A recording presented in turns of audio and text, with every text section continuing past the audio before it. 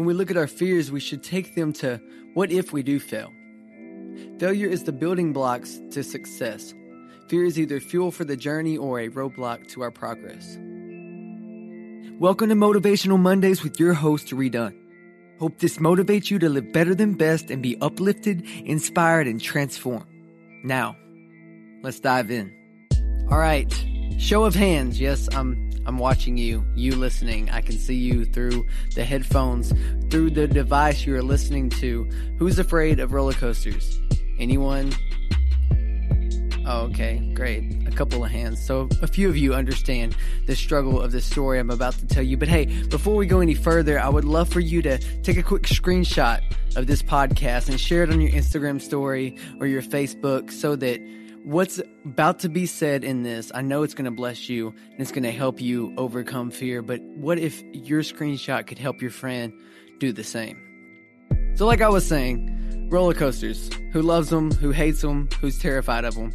Many of us have probably at some point been deathly afraid of them. For me, I grew up hating roller coasters, fearing them, thinking that they were death traps. But about 4 or 5 years ago, I rode my first roller coaster, and it was a pretty traumatic experience. I can remember it down to the exact moment we strapped into the harnesses, because of course we rode the Batman at Six Flags Over Texas in Arlington.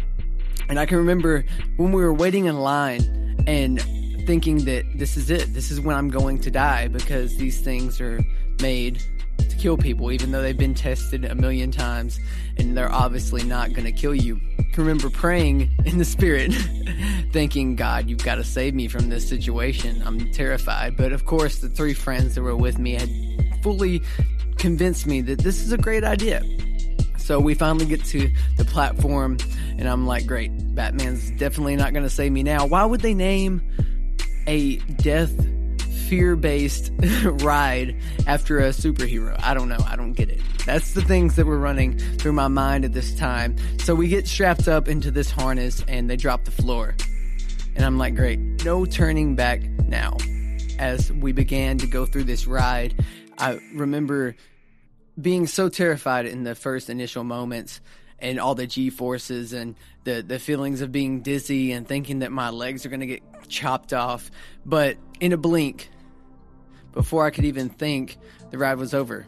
The overall thought was it really wasn't that bad. So then we went to the next ride, and it was Mr. Freeze. And this one, you start backwards. And again, it really wasn't that bad. And we finally worked our way up to the Titan, which was huge. I mean, it's the biggest ride in the whole park. But I rode it. I conquered that fear and I rode all these roller coasters. But the thing I think was the hardest part about getting on to the roller coasters was the idea of not having control. But I feel like when we let go of control is when we find ourselves in the most control over our lives.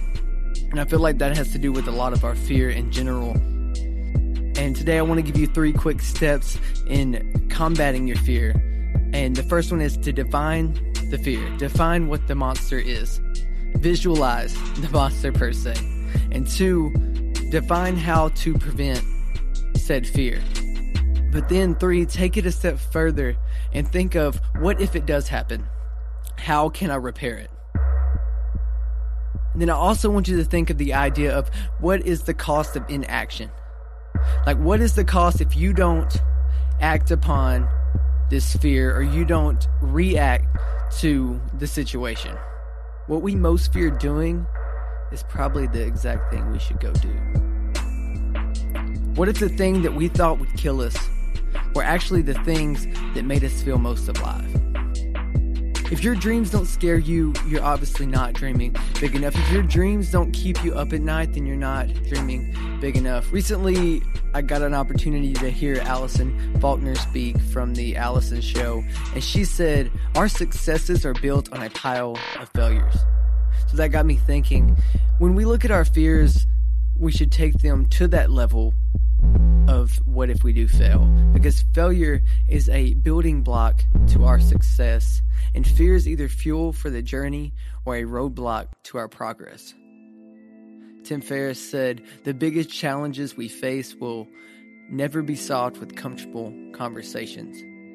If you want comfort and convenience, then you're probably not trying to live a greater life. You're probably not trying to live better than best.